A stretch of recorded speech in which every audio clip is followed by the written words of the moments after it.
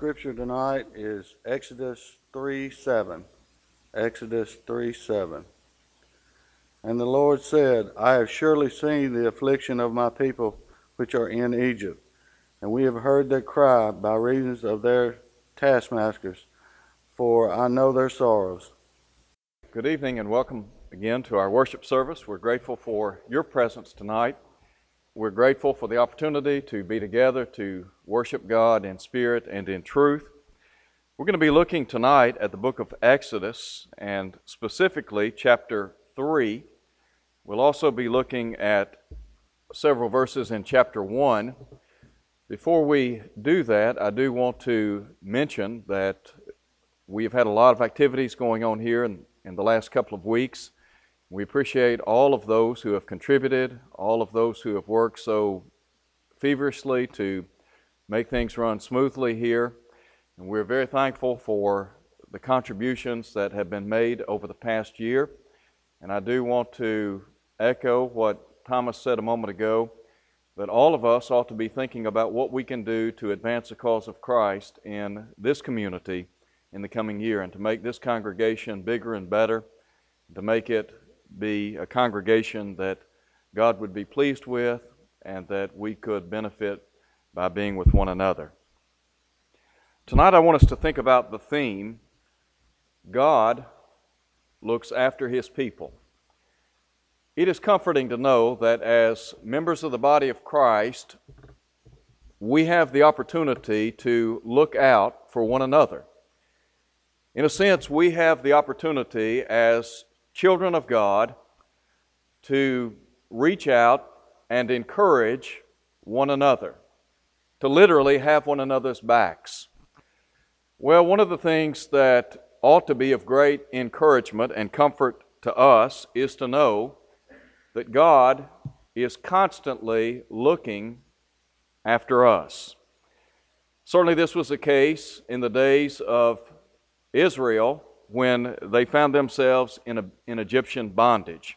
And so I want us to look for just a few moments at Exodus chapters 1 as well as chapter 3.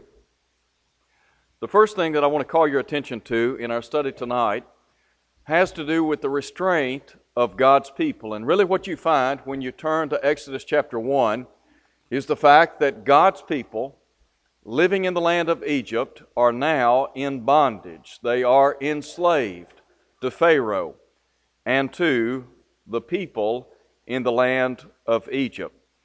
Now, in looking at chapter 1, Moses brings to light or reminds us of those sojourners that had made the trip down to the land of Goshen, and there they had multiplied greatly. That is, the descendants of Joseph, his brothers, his father, his family members, and from some 70 people, Israel grew mightily. And such is set forth in Exodus chapter 1. But what you need to understand is, if you go back to the book of Genesis and look at chapter 15, there was a prophecy given about God's people. And this prophecy pertained to their bondage in the land of Egypt. If you go back and look in Exodus chapter 15, of course, God had told Abraham that in him all families of the earth would be blessed. It would be through the posterity or through the lineage of Abraham and Sarah that God would bless the human family with a Savior. Well, in chapter 15, God reminds Abraham that he is his shield and exceeding great reward. And of course, he also points out that Abraham and Sarah would have a child, and it would be through this child that the Messiah, as you and I know him, would come. Well, Abraham is somewhat puzzled over this, and his perplexity is reflected in the fact that he says, look, the one that has been born in my house is Eliezer, and he's very perplexed.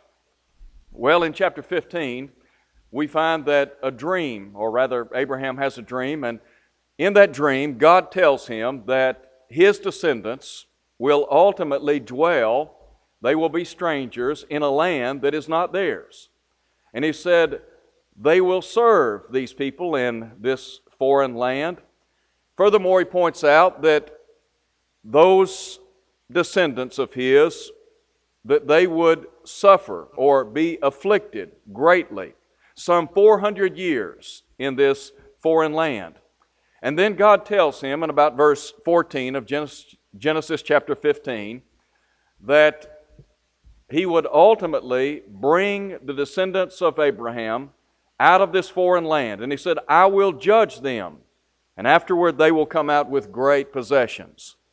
Well, when you pick up in Exodus chapter 1, that's exactly what has occurred. They have now been in bondage or enslaved in the land of Egypt. And so, in chapter 1, we read the backdrop, I guess you could say, of this prophecy and then the proliferation of the people of God. Look, if you would, in verse 6. Joseph died, all his brothers, and all their generation. But the children of Israel were fruitful and increased abundantly, multiplied, and grew exceedingly mighty. And the land was filled with them. And then in verse 8, we find the Bible says, there arose a new king over Egypt who did not know Joseph. Now, we think about these descendants of Abraham, some 70 people that had migrated to the land of Goshen, and it was in Goshen that they had grown and multiplied and become a mighty nation of people. And now they find themselves down in the land of Egypt. And there is a new king in Egypt. And as a result of this new king in Egypt, what we have is Israel is now faced with a terrible predicament. And so we think about the predicament of God's people. Look, if you would, again at verse 8. There arose a new king over Egypt, or a new king in Egypt, as some translations say, who did not know Joseph. And really what Moses is saying there is this. This king, this Pharaoh that was now governing Egypt, he did not know the God of Joseph. You recall Joseph had risen to great prominence in the land of Egypt, second in command, and no doubt the king of the Pharaoh that served during the days of Joseph came to respect the God of heaven. Well, there was now a new king in Egypt, and this king did not know the God of Joseph. And so, look at what is said in verse 9. He said to his people, look, the people of the children of Israel are more and mightier than we. Come, let us deal shrewdly with them, lest they multiply. And it happened in the event of war that they also join our enemies and fight against us, and so go up out of the land. Therefore they set taskmasters over them to afflict them with their burdens. Verse 12, but the more they afflicted them, the more they multiplied and grew. And they were in dread of the children of Israel. Well, you can see the terror that Pharaoh felt as a result of the growth or the proliferation of the Israelite people. He felt threatened by them, and so he sought to burden them, to oppress them. And over in chapter 3 at verse 7, God will say, I have seen the oppression of my people who are in Egypt. And so, that's exactly what's happening. They are being oppressed, they are suffering, they are being afflicted, just as God said back in Genesis chapter 15. And so in verse 13 the Bible says, so the Egyptians made the children of Israel serve with rigor, or with harshness, and they made their lives bitter with hard bondage, in mortar, in brick, and in all manner of service in the field. All their service in which they made them serve was with rigor. And then in verse 15, we find the king of Egypt devises a plan. And really, his plan has to do with the extermination of the male Hebrew children. We could call it genocide. And really, that's what he seeks to do. Terminate these Hebrew male children. Again, because he felt threatened. And so you can read about that in verses 15 through 22. But what I want you to think about now, and really this gets to the heart of the lesson, if you turn over to chapter 3, you read about the redemption of God's people and ultimately their great blessings. You see, God had prophesied about His people back in Genesis 15. We can read of the proliferation of His people and then the predicament that they faced. But God was not going to leave them in that foreign land. He was not going to allow them to stay beyond their allotted time. And so in chapter 3, we have God appearing to Moses. And Moses ultimately became the great lawgiver and leader of ancient Israel. But down in verse 7, we read of the blessings that God intends to bring upon the children of Israel. And as we look at this particular point, the redemption of God's people and their great blessings, the first thing that I want to call your attention to is the omniscience of God. The word omniscience means all-knowing. And what you and I need to understand is that God is all-knowing. And because He is omniscient, He has the ability to meet our needs. And certainly He had the ability to meet the needs of the Israelite people as they dwelt in the land of Egypt. So, with that being said, look now at verse 7. And the first thing that we see in verse 7 and as well as in verse 9, is the fact that God saw their situation. Listen to what is recorded. The Lord said, I have surely seen the oppression of my people who are in Egypt. And then down in verse 9, the latter part, He said, I have also seen the oppression with which the Egyptians oppressed them. God was mindful of what was going on to His people in the land of Egypt. As a matter of fact, when we talk about the fact that God is all-knowing, what we need to understand and appreciate is this, that God sees all and God knows all. The Bible says the eyes of the Lord are in every place, beholding the evil and the good. And then also in the book of Hebrews, chapter 4, at verse 13, the Bible says that neither is there any creature that is not made manifest in His sight. All things are naked and open before the eyes of Him with whom we have to do. And what the Hebrew writer is saying there is that all things are laid bare before the eyes of Jehovah God. The Lord sees all. Here were His people in the land of Egypt. They were being oppressed, they were being persecuted, they were being afflicted, they were suffering immensely. And God said, look, I have seen your situation. I understand what you're going through. And I would just say this, whatever situation we find ourselves in this life, we need to step back and realize that Almighty God sees things just like we do. He sees our situation. He sees what we're faced with. In the book of Psalms, in Psalm 139, the psalmist in the long ago underscores the omniscience of God and the fact that God knows everything, that He sees everything. He said, Lord, you have searched me and known me. He said, you know my sitting down and my rising up. He said, there's not a word on my tongue, but lo, O Lord, you know it altogether. What was He saying there? He was saying, look, God knows exactly what we're experiencing in this life. He sees the situations that we're faced with in this life, whether good or bad. Whatever circumstance we find ourselves in, God is there. But then also, note if you would what is said. Not only did God see their situation, but He heard their supplications. Listen to what is said in verse 7. Well, just back up and read verse 7 again with me. The Lord said, I have surely seen the oppression of my people who are in Egypt, and have heard their cry because of their taskmasters. And then in verse 9, He said, now therefore, behold, the cry of the children of Israel has come to me. Do you not think that God hears our cries, our pleas, our prayers? Is it not the case that the Lord desires that we pray to Him? Think about all of the blessings that we enjoy as His people. In Ephesians chapter 1, verse 3, the Bible tells us that every spiritual blessing is in Christ Jesus. Now, there are a lot of great spiritual blessings that we enjoy, but one of those great blessings is prayer.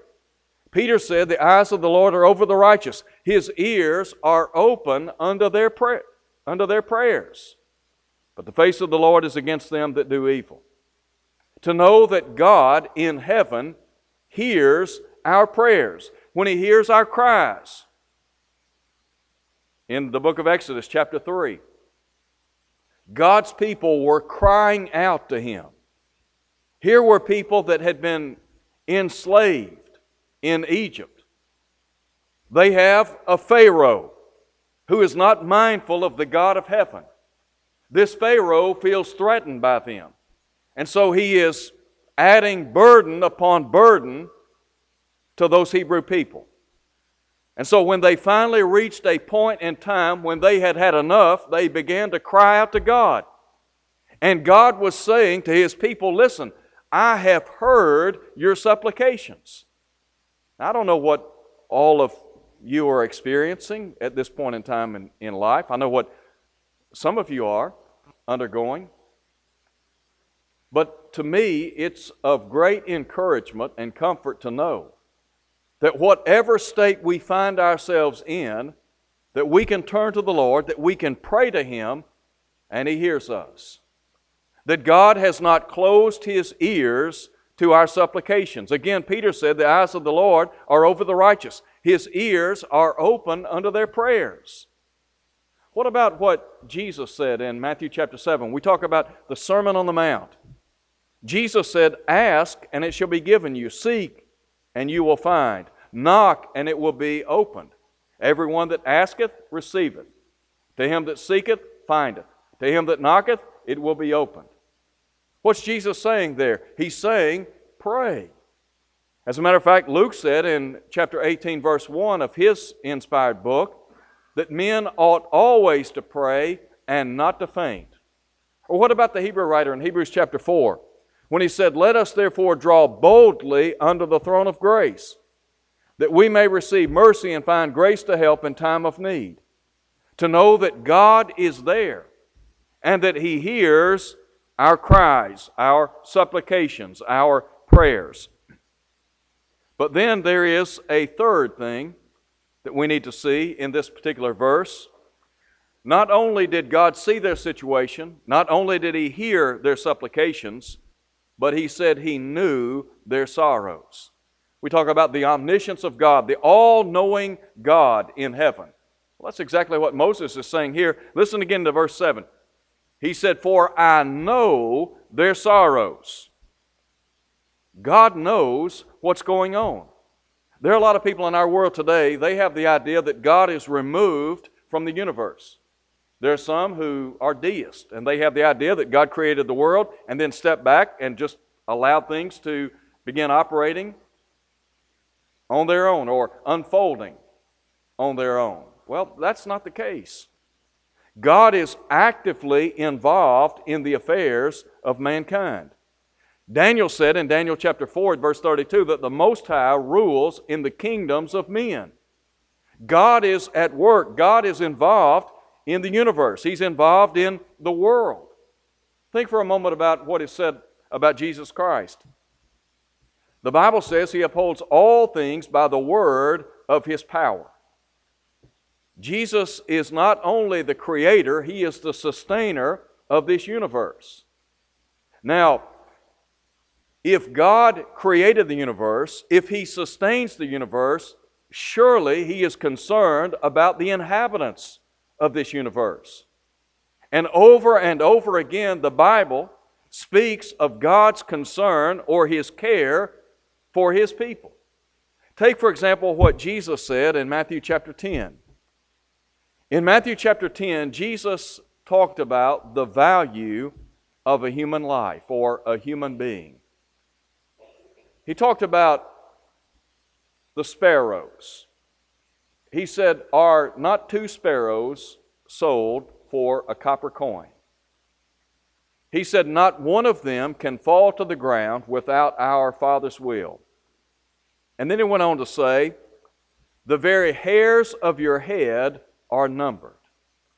He followed that by saying, you are of more value than many sparrows. Now, let those verses sink in for a moment. What the Lord is saying here is this. God is mindful of what's going on in your life. He knows what you're facing. If a sparrow cannot fall to the ground without our Heavenly Father knowing about it, surely He understands, surely He knows what we are experiencing in this life. There are a lot of people in our world today, they think that they're on their own. How many people commit suicide on an annual basis in this country or in the world? Many people commit suicide because they think they've hit the end of the road. And they have the idea that no one cares about them, or that no one understands what they're going through or they're experiencing in life. They get down in that black hole, and for whatever reason, they can't climb out. And so they terminate their existence. Well, what the Bible says is God knows what we're going through. God said to the children of Israel, I know your sorrows. Now, if God knew the sorrows, the problems that they were experiencing, surely He knows what we're going through. Listen, if you would, to what Peter said in 1 Peter chapter 5, verse 7. He said, casting all your care on Him, for He cares for you. I said a moment ago that God looks after us. He looks after His people. Think for a moment about a parent. Those of us who are parents, we have the responsibility of overseeing the welfare, the well-being of our children. And there are certain things that we do to provide for them, to ensure for their safety and well-keeping. Well, if we go to great lengths to care for our physical children, do you not think God goes to great lengths to care for us? Do you not believe that God is concerned about your plight here upon planet Earth? That He understands that He can not only sympathize but empathize with where you are in this life? God understood what His people were going through, and He understands what we're going through. But then also, look, if you would, at a second point. We talk about the omniscience of God, but now I want you to see the omnipotence of God. The word omnipotence means all-powerful. God is not only all-knowing, He is all-powerful. He is the most powerful being in this universe. And the fact that He is omnipotent simply underscores His deity, the fact that He's God. Well, what about the power of Almighty God? Well, it's reflected in this fact. He was ready to save. When God is ready to save, no one or nothing will stand in His way. So, with that in mind, look now at verse 8. In verse 8, we read about the deliverance of God's people. God said, I'm going to deliver you. Look, if you would, at verse 8. So I've come down to deliver them out of the hand of the Egyptians. God said, look, I've seen what you're going through. I've heard your cries. I know your sorrows. And now I'm going to do something about it. I'm going to deliver you. Now, let me just pause here and make this statement. When we look at the deliverance that ancient Israel experienced out of Egyptian bondage, we ought to remind ourselves of the redemption, the deliverance that we can experience through Jesus Christ. The Lord Jesus Christ has the ability or the power to deliver us from the bondage of sin.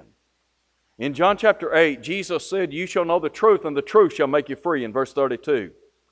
In verse 34, He talked about those who are the servants of sin are literally the bondservants of sin. But He said, if the Son makes you free, you're free indeed. Through our obedience to the gospel of Jesus Christ, we can be delivered from the power of sin. We have the opportunity to stand pure and just in the sight of Almighty God. What's the basis for that? The blood of Christ. Think for a moment about what Paul said in Ephesians 1 verse 7. In whom we have redemption through His blood, the forgiveness of sins, according to the riches of His grace.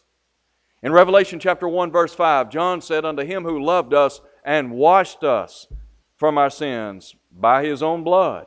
We sing the song, what can wash away my sins? Nothing but the blood of Jesus.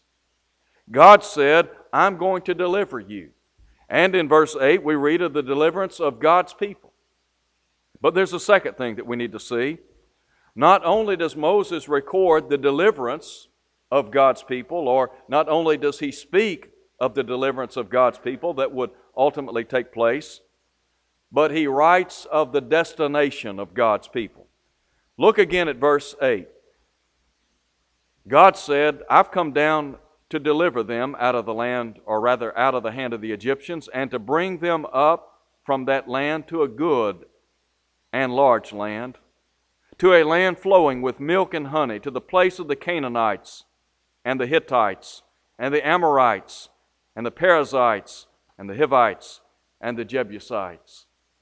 So God is saying here that not only is He going to deliver His people, but they have before them a great destination, the destination of God's people. What was that destination? It's called Canaan, the land of Canaan. A place that Moses said flows with milk and honey, which really just underscores or points to the abundance of this great land.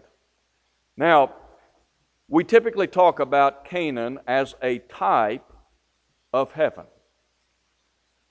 I said just a moment ago that through Jesus Christ, we can experience deliverance. We talk about the deliverance of God's people and then the destination of God's people. These people, they were on their way to Canaan.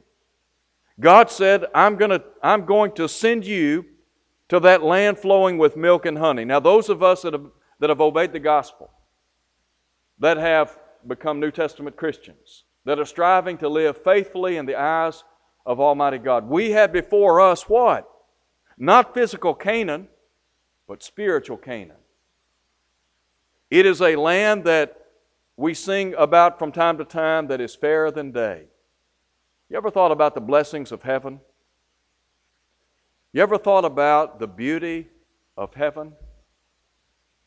I think it would be very difficult for us to really get a picture, a mental picture of the beauty of heaven. I know we can read, for example, in the book of Revelation chapter 21, where John said, I saw a new heaven and a new earth. He talked about the new Jerusalem coming down from God out of heaven. Well, heaven is a real place. It is, as Jesus said, a prepared place. And it is for prepared people. Throughout 2009, we have lost some of our members. And anytime you lose loved ones, it's hard, it's difficult. I haven't stepped back to count how many members we've lost over the past year, but I know that we've lost some very fine people, good Christian people. And I think about them often. I think about their memory. I think about the memories that I have of them. I think about their personality, their kindness, their encouragement. I think about their love for the Lord, their love for the family, their love for the church. But you see, they've gone on ahead of us. And they're now in that Hadean realm. They've gone to be with the Lord. They're in paradise. And when the Lord comes, they will enjoy the blessings of heaven. And those of us who have lived faithfully, we too will experience the privilege of spending eternity in heaven. But what I want to encourage you to do is to make sure that your destination is heaven. All of us have within our own power the ability to plot the course. And really the Bible is our map that will successfully lead us from earth to heaven. You take a trip, maybe you're going to take a trip over the holidays. What are you going to do? Well, you're going to use a road map. And that map is going to lead you from point A to point B. Spiritually speaking, the Bible is going to lead you from earth to heaven. Everything that I read about heaven in the Bible suggest one thing. You don't want to miss it. You don't want to miss heaven. There are events that take place in our lives from time to time that we have to miss because of sickness. Maybe we're out of town. Maybe because of employment obligations, we're unable to attend a function, something going on. But you and I, we're going to either experience heaven or hell. Wherever we reside in the hereafter will be because we made the decision here upon planet Earth to reside in one of those two abodes. Now, God is saying here, I have before you a destination. Now, all you have to do is read the book of Numbers, and you'll find out that many of the people that were in Egypt did not make it to Canaan. They didn't make it. My prayer is that we all make it. How are we going to make it? By living faithfully, by living for the Lord. God is looking out for us. But what we have to do is look to Him, look to His Word, and live faithfully. And in so doing, the promise is eternal life. Here's what Jesus said, "Let not your heart be troubled. You believe in God, believe also in me. In my Father's house are many mansions. If it were not so, I would have told you. But I go to prepare a place for you, and if I go to prepare a place for you, I will come again and receive you unto myself, that where I am, there you may be also."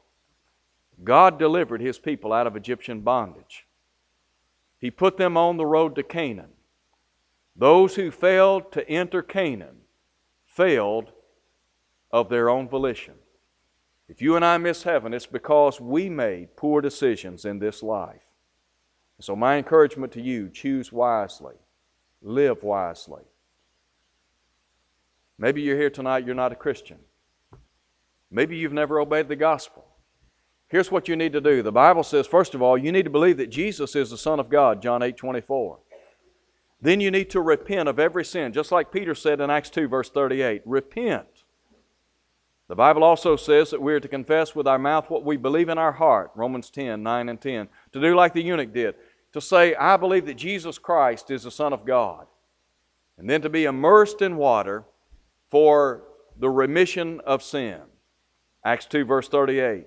The washing away of sins, Acts 22:16. Maybe you're here tonight and you're not faithful. Maybe right now your destination is not heaven. Well, I want to encourage you, why not come home tonight? Why not come back to a loving God who will abundantly pardon? John said if we confess our sins, He's faithful and just to forgive us, to cleanse us from all unrighteousness. Would you come as we stand and sing?